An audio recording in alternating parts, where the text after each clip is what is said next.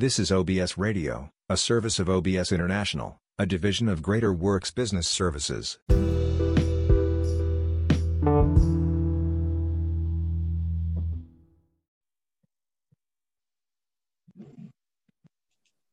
Good evening, everyone. Welcome to the Author Showcase. I'm your host, Keith Williams. And we really have been busy these last couple of months. We got guests pouring in from all over the country, from all walks of life, who they've written a book and they wanted to showcase it. So that's why we call it the Author Showcase. And we have a published author here in the midst of us, Holly Howe. Welcome to the show. Thank you. Happy to be here. So tell us a little bit about yourself. My name's Holly Howe, and the book that I ended up publishing is on sauerkraut, and it's kind of a culmination of a kind of lifelong quest for healthy eating and healthy living, and just always have enjoyed eating the right foods and taking care of my health. And the sauerkraut came into my life when I learned about what healthy cultures ate to stay vibrant and healthy, and that was just one step after another. It wasn't like I was dealing with some dramatic health claim and ended up starting a business around that, but decided to share with the world how a simple food can transform your life. So you have an interesting title for your book. So where did that come from? So the title is Mouth-Watering Sauerkraut.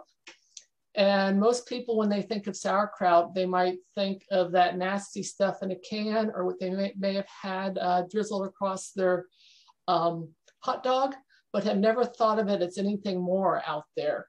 And when I got into making sauerkraut, I realized that cabbage is not the only ingredient in sauerkraut. Traditionally, it was made with caraway seeds and juniper berries. But when I started exploring with it and trying to come up with recipes that a whole wide range of people would like, I realized you could ferment more than just cabbage. So I put together recipes that have carrots in them, pineapple, lemon zest, lime zest, grated beets, just about anything you can imagine.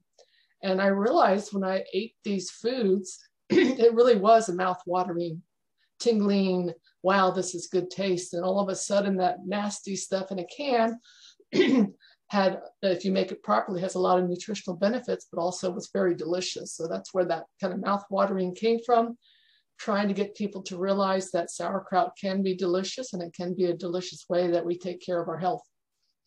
Yeah, because I always, thought about that, too, as well. And, that nasty stuff that you put in the hot dog. And I'm like, no, I don't deal with that. And I know they sell it in the stores. So you bring on like a new twist to sauerkraut? Well, I guess we have to first clarify the difference between the sauerkraut that I promote and make and versus what you're going to find in a can down in the aisle in the grocery store. So traditionally, people preserved their cabbage or took it on shipping voyages like Columbus to take care of the sailors and made sure that they didn't get scurvy from the high vitamin C content in the sauerkraut. So traditionally, sauerkraut was made in the large wooden vats mixed with salt, and that's all that was in that sauerkraut. It was naturally fermented. It was made with the bacteria that exist on the cabbages and other vegetables you ferment. And those bacteria are wonderful little worker bees. They go to work in that jar, in that crop when things are fermenting, and create lactic acid to preserve it and give it this little tang. But they're also working magic in there. They're increasing the bioavailability of the vitamin C. So there's a much higher level of vitamin C in naturally fermented sauerkraut than in the cabbage you started with. Most of the sauerkraut people are familiar with is in that can down that aisle. That sauerkraut has been pasteurized at a high heat. And so when you pasteurize it, you kill off all the beneficial bacteria, you kill off all the beneficial enzymes. We need those bacteria, we need those enzymes for good gut health for a variety of reasons. And so you first have to realize there's two different sauerkrauts we're talking about, the stuff in a can, and then either what you make yourself or would find in the refrigerated section at some of the nicer grocery stores. So you want to be thinking about the right sauerkraut. And then that sauerkraut does have a different flavor, and you can mix anything you want in with that cabbage to create that wonderful mouth-watering sauerkraut. I never really, thought about that. They really don't put that out there. You always hear about the traditional stuff that, that everybody, puts on their hot dogs. Right. Well, and that's So, the thing that has happened with the whole food industry and big ag and big pharma and the big corporations out there. Traditional cultures many years ago, our great ancestors were taking care of their health in a huge variety of ways.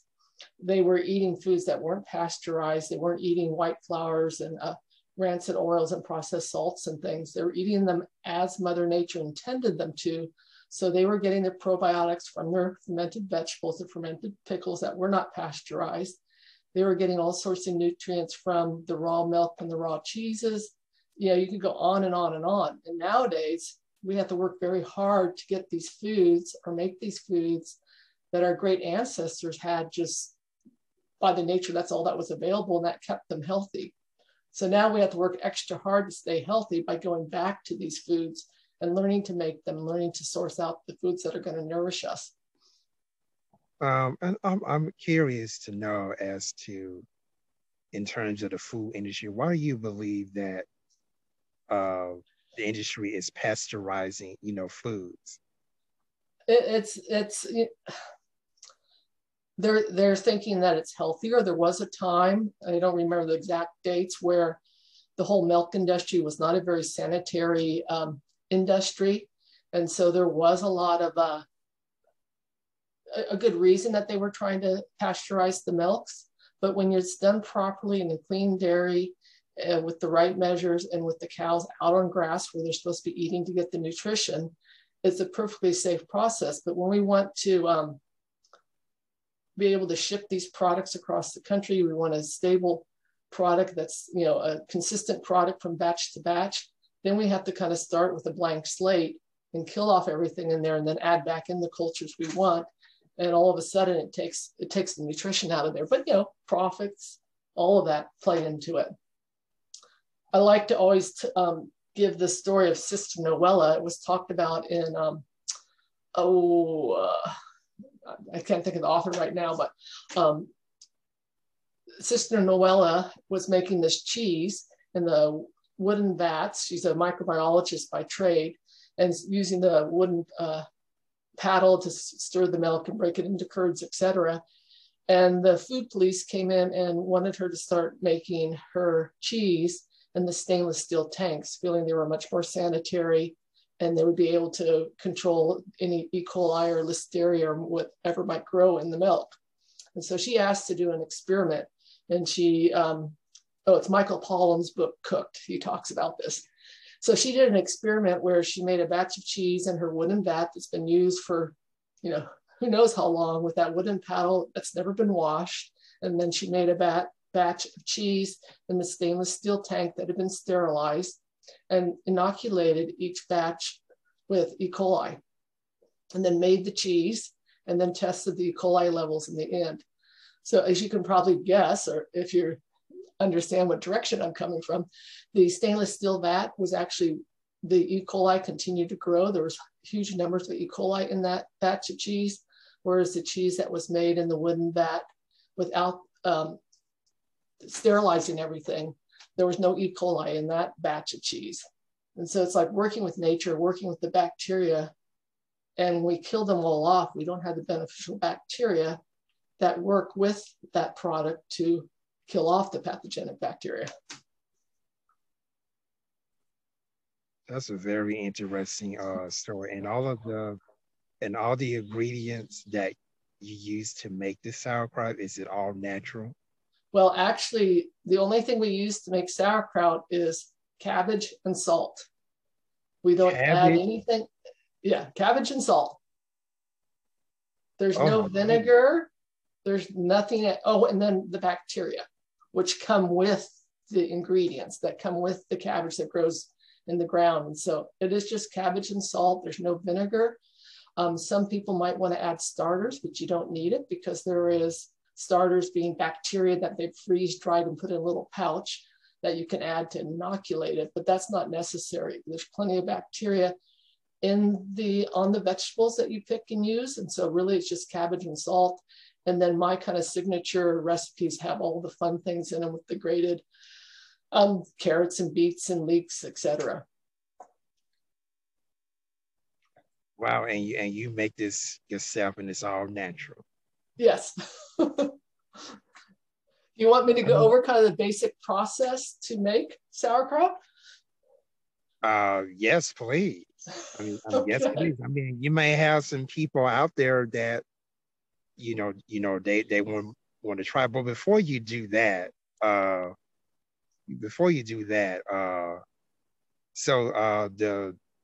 the version of sauerkraut that you make, if I call it a version of it, do you sell it, or do you give it away, or are you planning on marketing to the stores, or? No.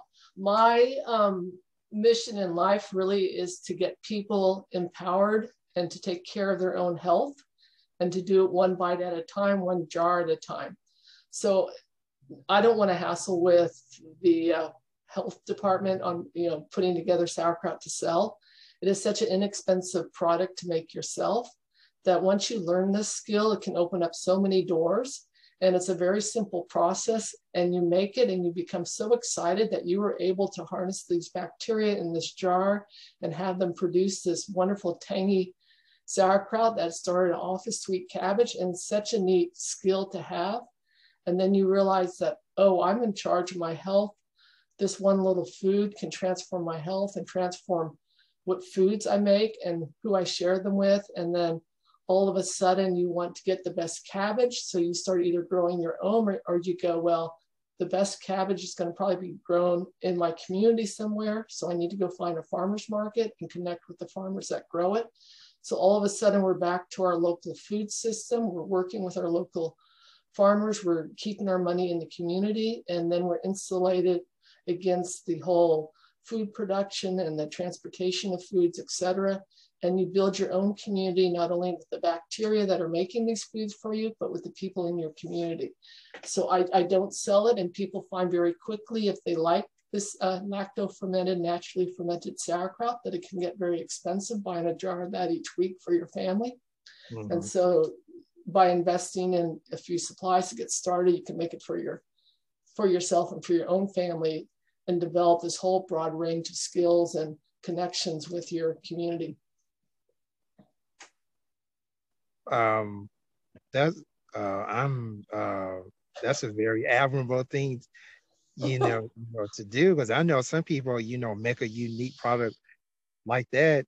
The first thing that come out of their mouth, I gotta put this, I gotta jar it, and I want to sell it. But it's very rare that I hear something like that. I know a lot of times that we talk about food insecurity and how people really don't have access to healthy fruits and vegetables. And you mentioned something about, putting the money back in communities. And well, where I live, of course, we do have community gardens, and more are coming up. And I think that would be something that, because right now we don't have any cabbage, right, growing in the garden. But I think, like for next spring, that will probably, be a good idea. Then we can like introduce people in the community, how to make right. the, natural, sauerkraut. Now, do I have to buy the book? Oh, no, my website has plenty of information on it. But one thing that, before we get sidetracked, you were talking about growing our own cabbage. There's none available right now. Mm-hmm. Fermentation was a way to put up food, to preserve food, to get you through the winter with freshly harvested vegetables and cabbage, et cetera. It wasn't something that we decide to make any time of year. Nowadays, we're doing that because we're learning these new skills, and all of a sudden, like today, someone hears about sauerkraut. They want to go learn to make it.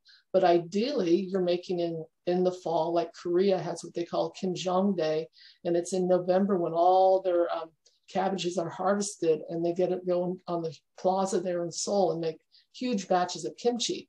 That's only one time a year. That's through their early winter when they're going to make this kimchi and bury it in these beautiful ceramic vessels in the earth to keep it cool. And then they eat off of that throughout the year and finish it up about the same time that the Napa cabbage comes back into, season, and they're picking the fresh cabbage. So it was a way to preserve foods, not a recipe we make any time of year. It's not like, oh, I want to make chocolate chip cookies. I'm going to run to the store and get everything for chocolate chip cookies. It's more of what's growing right now in my region and what can I make with that. So typically you would be making sauerkraut in the early to late fall or early winter, because the cabbage, what they call winter cabbage, is grown and picked in the late fall after a few frosty nights that help sweeten up the cabbage. And that's the right cabbage that's perfect for making sauerkraut. And if you make it at that time of the year, it's almost effortless because you have this nice fresh cabbage. There's plentiful bacteria on it. It's the right time of year to make it. Your house is not too hot, etc. So just as you talk about working with these community gardens, it's working with those gardens to preserve those foods at the time you're harvesting them versus trying to make sauerkraut in the heat of the summer in June with cabbage that's been stored for 6 months. Does that make sense? Yeah, I probably think I have to go through this broadcast about several times before I get it. But I can grow cabbage in the fall. Well, it depends where you're living. And, a lot of these fermented foods are different around the world because we did not ship these foods historically wherever we weren't getting avocados 365 days a year. There was an avocado season and part, a section of the region of the country where they grew well. But I forget where we're going with this, but cabbages is generally a fall crop. It's generally in a cooler season crop. And so depending on where you're living, that's going to dictate what you'd be fermenting.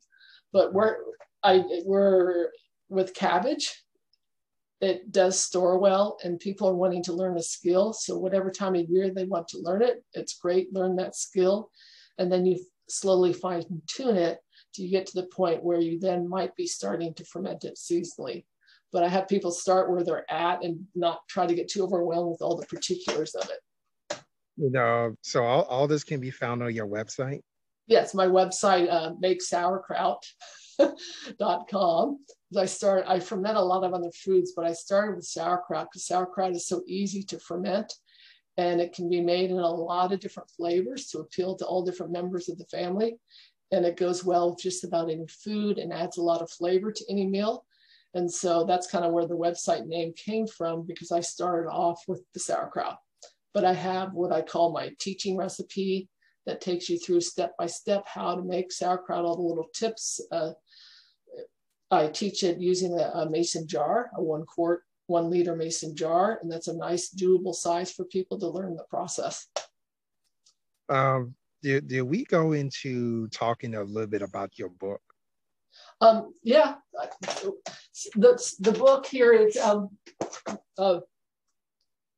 Mouth-watering sauerkraut, fermentation made easy.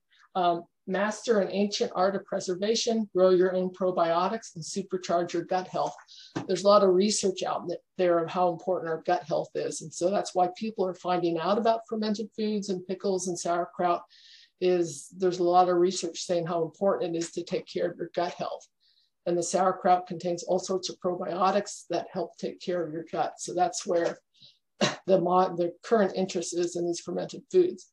But in this, it's just on sauerkraut, and it teaches you what supplies you need, ones you can either buy or find around the house. I like people to start simple and start with what they can find around the home, and then has, I think, 18 or 20 recipes in there, all different flavors you can dream of, and then ways to eat it, and just how to make your first batch of sauerkraut.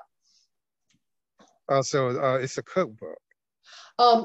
It's a cookbook, but you're cooking with microbes. You're cooking with bacteria. You don't need a stove. You won't even touch a stove at all. You just need your refrigerator to store your sauerkraut in when you're done. Okay, I think before we got sidetracked, you was going to mention the process. Yeah, and it's a very high level process. It's not for you to necessarily just use what I have to say to go make a batch, but at least you can understand the process behind it. So I tell people to think of making a batch of coleslaw. Most people are familiar with coleslaw with the sliced cabbage. And usually there's some onion or other seasonings in there, or some grated carrots, whatever. You can personally style your batch of coleslaw how you like it. But what we're doing is taking a big bowl, we're slicing some, preparing some flavoring ingredients, putting those into the bowl, shredded carrots, chopped garlic, sliced onions, whatever pleases you. Those are the recipes I've put together. Those go into the bowl first, and then we add sliced cabbage.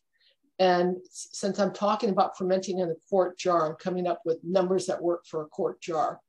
You do need one piece of equipment you do need is a digital scale. If you were to go, because fermentation is a science, the bacteria that live in that jar whilst it's fermenting that transform that sweet cabbage into salty sauerkraut, tangy sauerkraut, they like a certain salt concentration. You give them the right amount of salt, then the beneficial bacteria multiply into the trillions, and the pathogenic bacteria, they die off because they don't like that salty environment. So you need salt, and you need to think of fermentation as a science. You can wing it, and when I first started, I did things by taste and just by sight, but I wasn't getting consistent batches. And then I realized, much like a batch of chocolate chip cookies, you aren't just taking a chunk of butter and dumping in some sugar and flour and your vanilla and chips. You're measuring those ingredients out. And somebody has put that chocolate chip cookie recipe together based on science of how butter and salt and everything work together, and sugars, how they work together when that item's baked in the oven. So it's the same thing with fermentation. So we start with that big bowl. We have our ingredients in there. We're adding sliced cabbage until we get to 800 grams. 800 grams. Grams work much easier than ounces and pounds, so switch that digital scale into grams. That 800 grams is what's going to fit into a quart jar. It's not going to look like it at all, because in your big bowl, you have a big pile of sliced cabbage. You can go, there's no way that's going to fit into a jar, but it does. So we have all that in the bowl, and then we're going to add a tablespoon of salt. Technically, scientifically, that's 2% salt. 2% of that 800 grams, we're taking a 2% salt concentration. So if you took 800 and you multiplied it by the 2%, by the 0.02, you end up with 16 grams. But that's like a tablespoon of salt. So we have 800 grams of ingredients, and we have a tablespoon of salt. We sprinkle that salt over our sliced cabbage, and we take our hand, or we don't need gloves, take our bare hands, and we mix all that together to get that salt to go everywhere between all those different strands of cabbage. And you'll start to see that cabbage glisten and look sweaty. And what's happening is that salt is pulling the water out of the cabbage cells. And then when we leave that bowl to sit for a while, 20, 30, 40 minutes, you clean up your kitchen, you come back to this beautiful bowl where that cabbage has shrunk down because that water gets pulled out. And we go in there and we put our hand in there and we massage and squeeze it a little bit. Before we know it, it's shrunk down even further. We tip the bowl to the side, and there's this big puddle of brine in there. We need that brine. So instead of making a salad dressing for our coleslaw, we're creating this brine naturally. And we need that brine because the bacteria I keep talking about, they love what we call an anaerobic home without air. So we're going to take handfuls of that cabbage and we're going to pack them into the jar and squish it down in the jar, and it all fits into that quart jar. And as you do that, the brine rises above your packed sauerkraut. And that brine is what provides a home for those bacteria that has no air. They're stuck below that brine. So they're in that briny environment. They have just the amount of salt they like, not too much, not too little, and they go to work for you. They work furiously and multiply, and they blow little bubbles to, they create carbon dioxide. And that moves the oxygen out of the jar to make it even more airtight so that only they survive. And those pathogenic bacteria, maybe that cabbage had gotten sprayed with E. coli or E. coli from the manure, that dies off. It can't survive in that environment. This is safer than eating that coleslaw. Because if there was E. coli on that cabbage, it's still there when you eat that coleslaw. And your body then takes care of it through the digestive system. Most likely you don't get sick. But in that jar of fermenting sauerkraut, that E. coli is killed off. It can't survive in that salty environment. It's a very, very safe food process. Nobody's ever gotten sick from fermented foods. It's the nature of how the bacteria balance out. So you've got everything below the brine. You might put in a weight to make sure it stays below the brine. You might put a lid on your jar to make sure no additional molds or yeast get in, and you just leave that sit on your countertop. And it sits there for anywhere from 7 days to 2 or 3 weeks. And during that process, the colors fade. You keep seeing little bubbles come up to the surface. You know the bacteria are working when you see that. And eventually that tangy aroma is in the kitchen, and you start to taste it, and it has this beautiful tangy flavor of sauerkraut. So that's kind of the basic process. Did I completely confuse you? And you kind of add things to it, as well, like cabbage. I mean, like carrots or something like that. So that's kind of like the basics of it.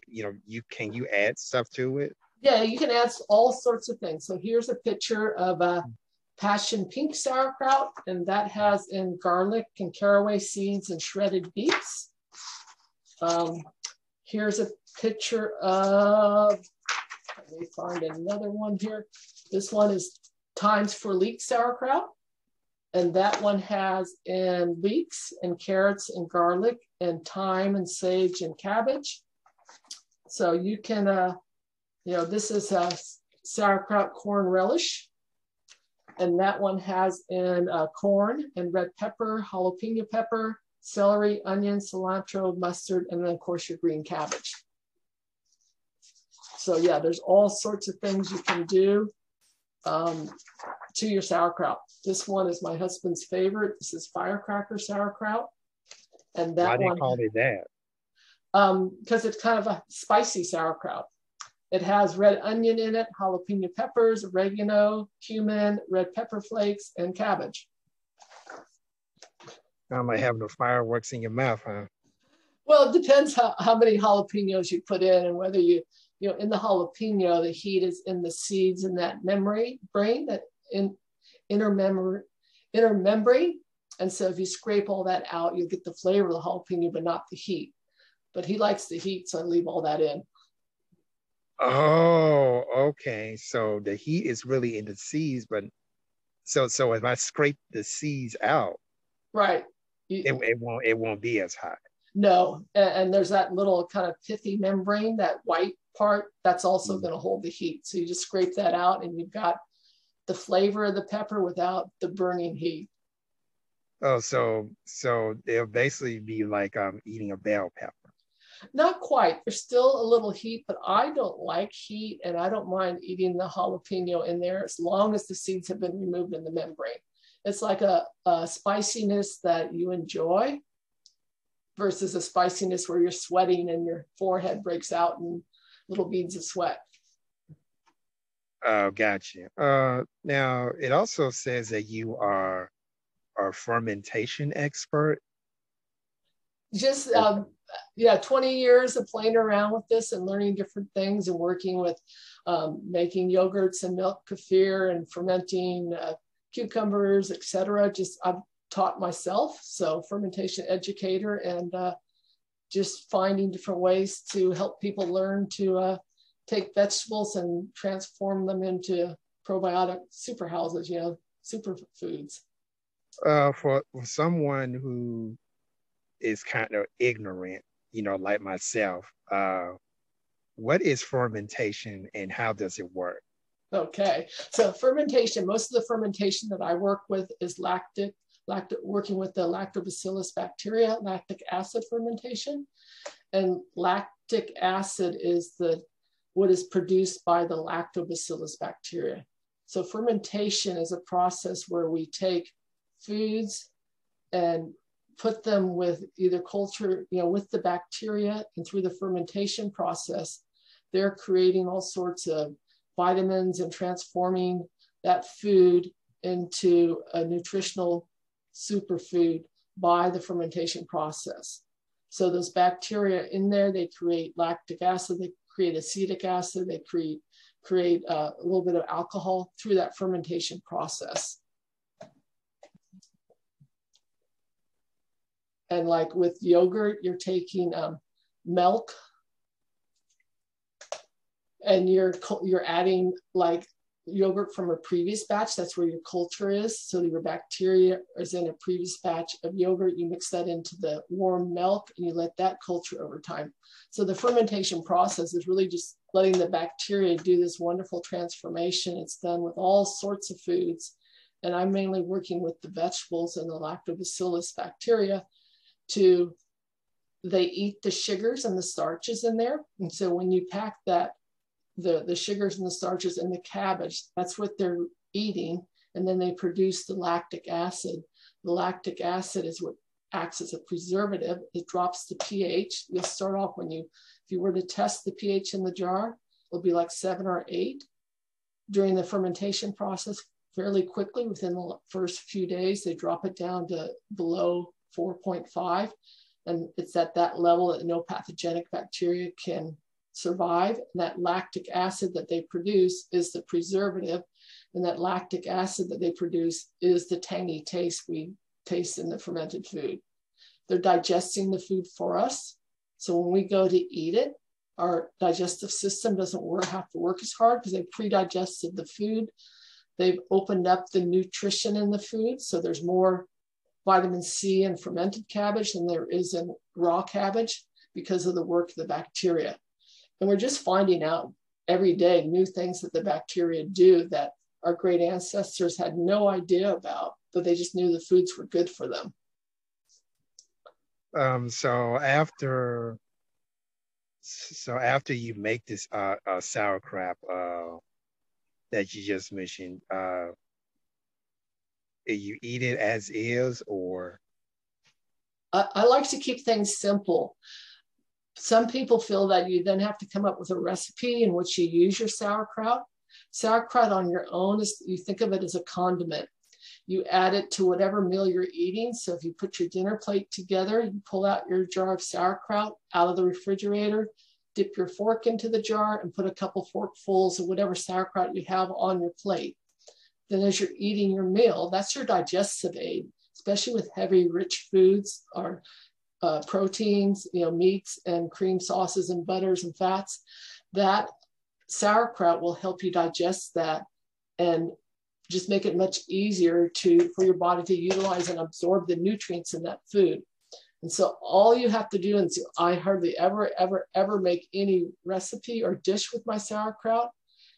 If it's lunchtime, I've grated some carrots and maybe chopped up some leftover cold chicken and some cheese and nuts. And then I take a couple forkfuls of my sauerkraut and I mix them into the salad. I drizzle it with some oil and use a little bit of the brine from the sauerkraut, the liquid, as my vinegar, put on a couple pinches of salt, and that's my lunch.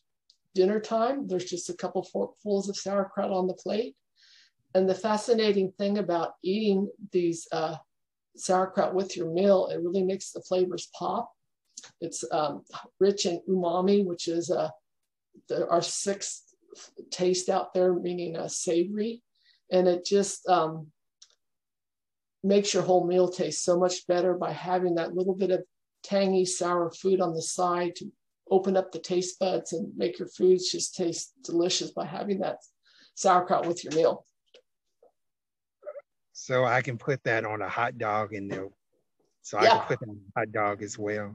Yes, any way you can think of. Anytime we have hamburgers, I always layer a forkful of sauerkraut on top of it. Because again, there's a whole new flavor profile. On pizza, you'd be amazed how nice it tastes on a slice of pizza. If you eat eggs in the morning, it tastes great on eggs. If you make smoothies, you can put in a few forkfuls in the smoothie. Nobody will know it's there. other than maybe a slight shift if they're good on tasting the flavor, but that's a way to kind of hide the sauerkraut with people who might not want to be eating it. But it can literally... Yeah, because I know some people got hypersensitive taste buds. Yeah. You know, they're probably tasting a mile away. Yeah, exactly. But we need to educate our taste buds to enjoy these tangy flavors, because those are the flavors that fermented foods are sour, they're tangy. And if you have young children or infants, it's a very good idea to get them used to these flavors early on. These are flavors that their body needs and their body craves to maintain good gut health. How do you do that? So how do you train your taste buds to do that? You start off very simple. You can just put a little spoon down into the jar and just taste a little spoonful of the brine, and just do that a few days in a row. And eventually your body starts going, I need this. My body, because the bacteria in your gut microbiome speak to you. They tell you what you want to eat. If your gut microbiome is out of balance, there's a lot of research out there that shows, say, if you're trying to lose weight, if you take care and rebalance your gut microbiome, your food cravings in, because the bacteria are getting the right food they need, and they ask you for the right food in essence. So the cleaner foods we eat, the more ancestral foods, real foods we eat, your body starts appreciating that. And I've known a lot of people who go through their jars of sauerkraut the first time that they introduce sauerkraut into their family rather quickly, because their body's saying, I need this, and they're craving that taste almost. But you do want to be careful if you're dealing with gut issues or digestive issues that you start real slowly, because there's trillions of bacteria, more so than in a capsule of probiotics you buy at the store. There's trillions of bacteria in just a forkful or a sip of that brine. And when you end up eating too much sauerkraut or too many fermented foods all at once, that's more bacteria than your body can handle, and you could end up with some digestive upset because you've thrown way too many bacteria in there before your body knows what to do with them. So you want to technically go real slowly, but it's just introducing those flavors to people.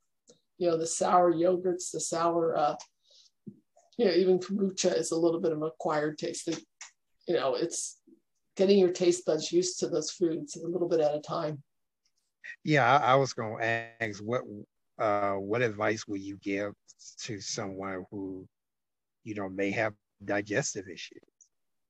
It's, I can't give like medical advice, but digestive issues are saying that your gut microbiome is out of balance. And fermented foods help take care of your gut microbiome. There could be other issues to deal with, other things to take care of, but slowly introducing the fermented foods into your diet is you're slowly introducing homemade probiotics that you would go to the store and buy in a jar as capsules.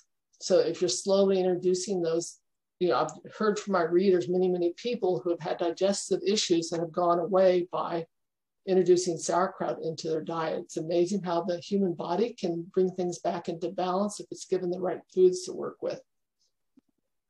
You mentioned something about being a fermentation educator. Did I hear that correctly? Yeah, because I teach. I have courses online that I'm gradually putting together. So, and I have run local workshops. So I'm teaching people how to ferment their foods so they can take care of their gut health and learn some new skills. So walk me through to a particular course or a particular class. What does it look like?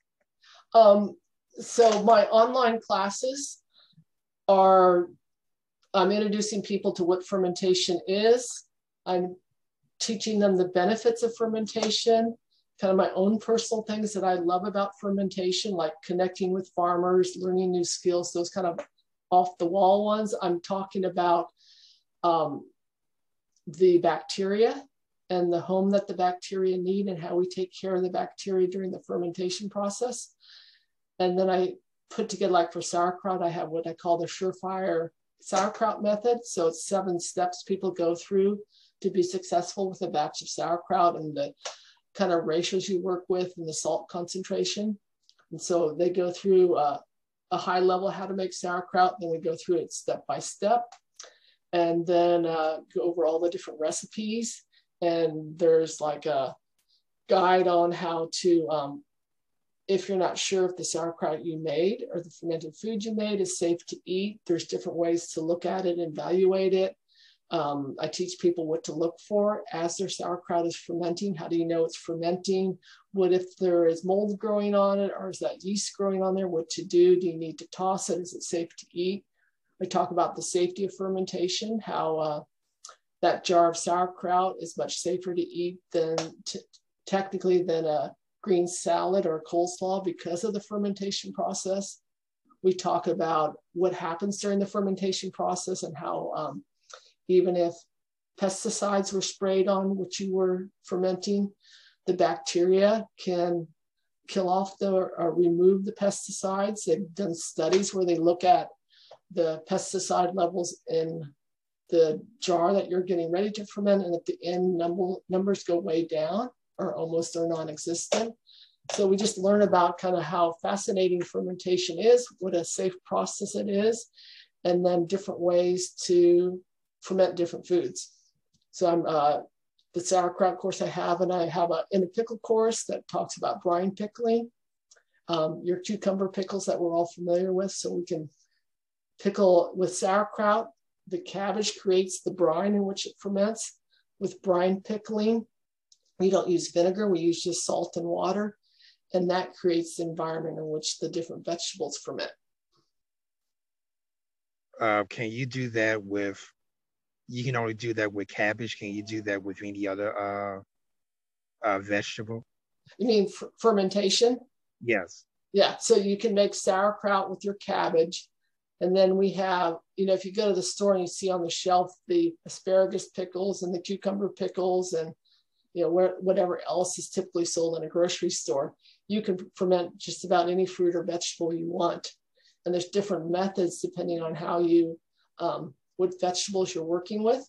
But typically, cabbage is made into, sauerkraut, but like your carrots, and you may flavor it with carrots and beets and things like that. But if you want a carrot stick to crunch on or a pickle to crunch on, then that is made through a process called brine fermentation. And anything out there can be pickled or fermented. So is that like a growing trend, now that's what people are starting, to do, and how long have this trend been occurring? I want to say the trend has probably been going on about 25 years, bringing back this ancient preservation process that went on for centuries and got forgotten because people wanted to just buy that can off the shelf and not have to spend the time making it themselves. But it's growing every year. The market, especially the market of providing finished products to the consumer in the grocery store, that is growing. You look at just the kombucha market. I don't have numbers, but nobody knew what kombucha was 20 years ago, 25 years ago. When I made my first kombucha, you could not buy it in a grocery store. Well, now you can almost buy it at a fast food store, or your grocery, your gas market, that's everywhere. And so that's just a great way for people to get introduced to fermented foods and get their first taste. And maybe they start with kombucha and then all of a sudden they want to learn other fermented foods. But it is the industry where they're developing the products to sell to the consumer is growing gangbusters. 2007 is when they did the first, I might be off on the date, but about that time when they did the 2010 maybe, the gut microbiome study where they looked at all the bacteria in our gut and mapped it all out. That was kind of the real beginning of the scientific basis behind the fermentation and how valuable the fermented foods are for us. And so it's just growing year after year after year. When I first launched my website in 2014, there was not a lot of competition out there. There weren't, if you were to search for how to ferment asparagus, how to ferment carrots, how to ferment whatever, there was just a handful of websites out there. Nowadays, you ferment those things and everybody's got a recipe for those. So it's becoming more and more popular. More and more people are wanting to learn how to take care of their health through the foods that they ferment. So, this is like any mainstream coverage, you Yeah, know? you'll see. New York Times just did an article yesterday or sometime this week on the benefit of fermented foods for health. And so you're seeing it on NPR, you're seeing it on all the major news stations out there. There is a lot of coverage on it because of that gut microbiome study and everything that we're learning, how important it is to take care of our gut health, that's where health resides. Hippocrates said that health begins in the gut. And so today we're able to prove that by doing all this research. 80 to 95% of your serotonin is produced in the gut. And so if you're looking at depression or not feeling happy-go-lucky and something's out of balance, the first place to look is your gut and looking at your gut health. So they're finding so much stuff begins in the gut. So what we can do to take care of our gut health is a great place to start. Yeah, but there's also, when I turn on the TV, it's some pharmaceutical company, say, hey, take this pill, for gut health. Right. What do you think about that? You have to look where the profits are and who's buying the ads and who's selling the ads and where one's getting their information from. It's all the pharmaceutical companies running what we're seeing out there. And so we have to really do our homework and connect with people who are looking at taking care of your health through the foods we eat versus popping some pill. So I think really in the last 20, 30 years, we see a lot of things pop up to where, it's all about convenience. Yes. Also including the foods, that we buy in the grocery store. Right. Every single day, it's about, convenience. But when we actually, eat foods that are grown in the earth, I could imagine that people have been taking their time and their hard work, blood, sweat, and tears to produce, that food. Right. Obviously, in your opinion, which one is better? Which one being more beneficial? Right, but which one? But what are you asking me? The farmers growing the food or the? Or because a lot of because I think they even starting to social engineer some of the vegetables. No, please. Yeah. I hope that's that's not the case, because and I don't know how true this is, that that a lot of the foods that we eat is not as healthy as we think it is. Right, because our soils aren't as healthy as they used to be, etc. I guess when I'm looking at diet and looking at guidance, and I'll get into the convenience, I'm always going back, what did our great ancestors eat? And it's really just taking our vegetables and fruits and vegetables and our meats and our dairy and making our own foods with those. And to me, if it's in a package, somebody's making a profit with it. If it's going to sit in a package for any length of time, they've got to be putting some chemicals in there to make it, to preserve it, to have it sit on that shelf. Rather than doing it the natural way. Right. The bacteria again, naturally. What's that? Again, it's about convenience. Right, but actually these fermented foods can be very convenient. I can take 15, 20 minutes to put together a batch of sauerkraut. And then for the next 2 or 3 weeks, all I do is open that jar and I have that snack food. I can, in 10 minutes, throw together a jar of fermented carrot sticks. And if I'm looking for a little snack in the afternoon, it doesn't take long to open up that jar and pull out a few carrots out of that jar. Yeah, I was going to ask, well, how long does the fermentation process take? The fermentation process, depending on what you're making, can take anywhere from, say, 7 to 10 days, 2 to 3 weeks for most fruits and vegetables. The typical vegetable lactobacillus, lactofermentation process. And then those foods can last up to a year, most of them, because technically, you think about it, we were preserving this food to get us through the winter because we did not have refrigerators and we did not have a way to can these foods. So we kept them in a cool place and we ate those foods over the winter season when there was no foods at the grocery store and nothing growing in our garden. And then come the next season, we had kind of finished up that stockpile of convenient foods we had, and then the new ones were harvested, and we then would preserve those in some way. Before it gets too... Yeah, when I'm making dinner, I make a fermented garlic paste. I puree, we grow our own garlic, and then we ferment a lot of it into a garlic paste, which is putting garlic cloves in your food processor with salt till it's into a nice paste. And then that is fermented. And so I go to saute greens. I don't have to chop up garlic. It already was done in one big batch in the food processor. And I scoop up a couple scoops of the garlic paste and I immediately season my spinach. You have to think ahead and plan ahead. And it's a choice on, do we want to lead this convenient life where I can just pick up food on the way home from work? Or do I want to spend a little bit extra time to make these nourishing foods that keep me healthy, keep me out of the doctor's office, keep my health bills down, and take care of my own health so I feel vibrant and energetic. And when I can make my own foods and feel empowered by that and work with my community, and I don't grow a lot in our garden. I like to support our local farmers, but when I can have that connection, that's where my convenience is. It's how do we want to spend our time? Scrolling on Facebook or spending 20 minutes to put together a batch of sauerkraut that my whole family can eat for a few weeks and be nourished by that. Now, the stuff that you're talking about, what doctor in the world will tell you that? They don't. I'm just being real. I mean, right.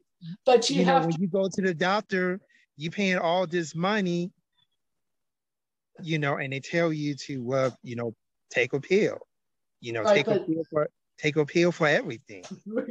Our medical system is not health care, it's disease care. And those doctors are trained to come up with a diagnosis. They get the code that they can bill to the insurance company. So they're either going to give you a pill or they're going to operate on you. And that's what you're going to get when you go to see a doctor. You're paying all of this money instead of, for example, what you've been, talking about. And I hear a lot of times that, growing food, from the earth, is healthy. Yeah. It's healthy, especially if you got that rich, soil. Yeah, exactly. And you need to learn to grow that rich soil. What is that? How do we get more nutrients into our soil so we get more nutrients into the foods that are harvested? And being out in that garden, if you walk in it barefoot and put your bare hands into the earth, you're interacting with the microbiome, with the bacteria in that earth, and that's good for you too. So there's so many situations when we go back to the basic that are beneficial for us and will keep us out of the doctor's office. And that they do not want us to stay out of the doctor's office. No, they don't. That's what their bread and water come in. That's why you have to find like-minded people and find communities, people that think like you, so you don't feel like you're an outsider and that you're all alone. There's many people who are in the same frame of mind and who want to connect with people who don't think it's crazy to go spend an afternoon making a few batches of fermented foods and talking with your friends as you do it together as a fun project. Right. So I think that's some things that we can actually bring to the community, like that's one of the an organization I'm a part of. We're talking about health and wellness. And I think that's something that, that we need to, educate people on. I'm clueless. So I'm clueless when it comes to that. So I need to be educated too. But it's starting with something simple. It's like, we can't solve the big problem. What is the one little change we can make? Well, maybe I have learned how to ferment sauerkraut. or maybe I've learned how to grow beans, or maybe I know how to, harvest, raise chickens for eggs. And you take that one little skill and you invite some friends over and say, hey, I learned to make sauerkraut, come sample it, and let's all make a batch together. And that ripple effect, it's amazing how it spreads out into the community, because people try these foods, they like them, they realize how simple it is. And just that one little simple change of teaching one friend how to preserve their foods the way our great ancestors did can be, you can impact a lot of people that way. Okay, we're getting ready to wrap up here, but real quick, what are some of the content on your website? It goes over, how to ferment different foods, how to ferment sauerkraut, how to ferment fruits and vegetables. There's a lot of tips on there on fermentation, different like weights you can use in your jar, what equipment you need, a little bit on gut health and how it impacts how fermented foods are connected to that. My book is on there. It's I self-published it, so it's an Amazon book that's printed through Amazon, or it's available as a PDF download on my website. And then I have courses on there on fermentation. And what is the website address?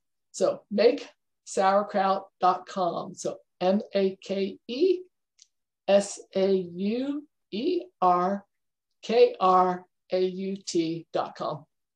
And if someone wanted more information about you or your content, how are they able to reach you? There on the website, there's a contact page. I'm on the social Instagram and Pinterest and Facebook, and you can contact me through there. There's an about page on there, and I do actually read all my emails and respond to them. So a lot of ways they can reach me.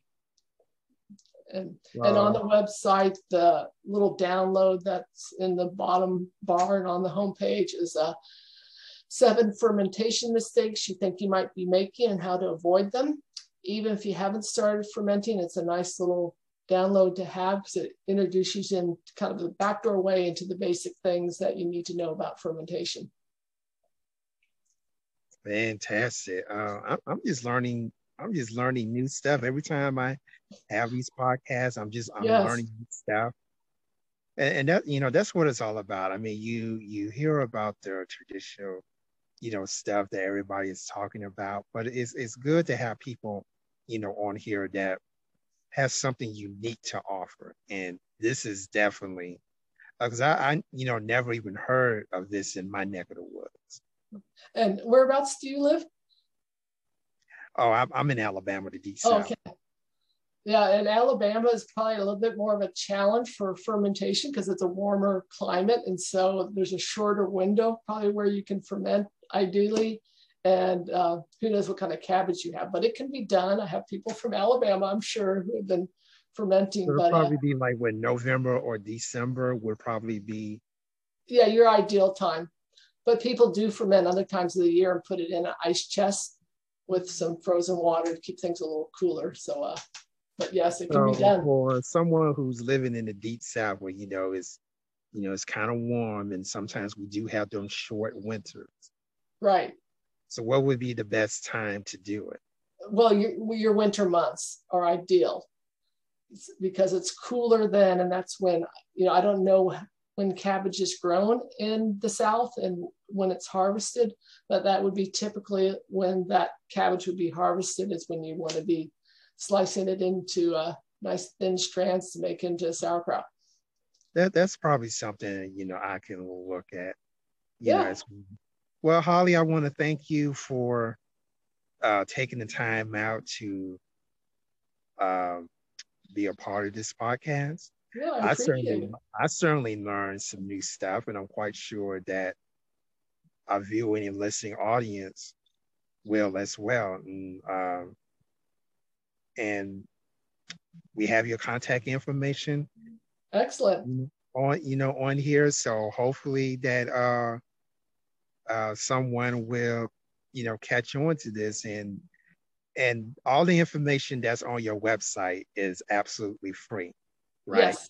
Yeah, the courses and the books you pay for, but you could easily learn how to make wonderful sauerkraut and have a handful of recipes to choose from without pulling out your wallet at all. So let's sit there one more time. The content on the website is free, but the courses in the books you got to pay for. Yes. Okay, just want to make that announcement one more time. So that's going to wrap it up here. Thank you so much. Yeah, thank you. And I expect an email from you sometime saying you made your first batch of sauerkraut, or you're in the middle of it and this is what's happening and please help me. Believe me, if I get stuck or have some questions, I'm definitely going to be emailing you. That's for sure. That'd be exciting. Yeah. Okay. So we're going to end it right here. Holly Howe, our guest, thank you so much. You're welcome. For being a part of this podcast, the Author Showcase, where we showcase authors. And you don't have to be a book author to be on here. We have some people that are bloggers, they have a blog, or you do video blogs, we're opening up to that. And if you are a publisher and you have an independent publishing company, you're welcome to come on here as well. So it's not just, book authors. I know in the past we, just have book authors, to come on, but we know recently we had a lot of people that prefer to do blogging. And I visit some of these blogs, and a lot of these blogs have some really great content. So why not have them on this podcast, as well? So we're open up to bloggers and video bloggers and publishers. Maybe someone that's out there said, hey, I got this idea for a book, help me out. So, and pretty soon we'll have publishers, on book publishers on here as well. So again, thank you so much for being part. We got a great weekend of podcasting to do. We got some great guests, some interesting topics this weekend. So make sure you tune in. Tomorrow we have another book author that's coming on here. So tune in at 7 p.m. Central. No, I'm sorry. That's 7 p.m. Eastern time, 6 p.m. Central. And until then, y'all take care. Enjoy the rest of your Friday.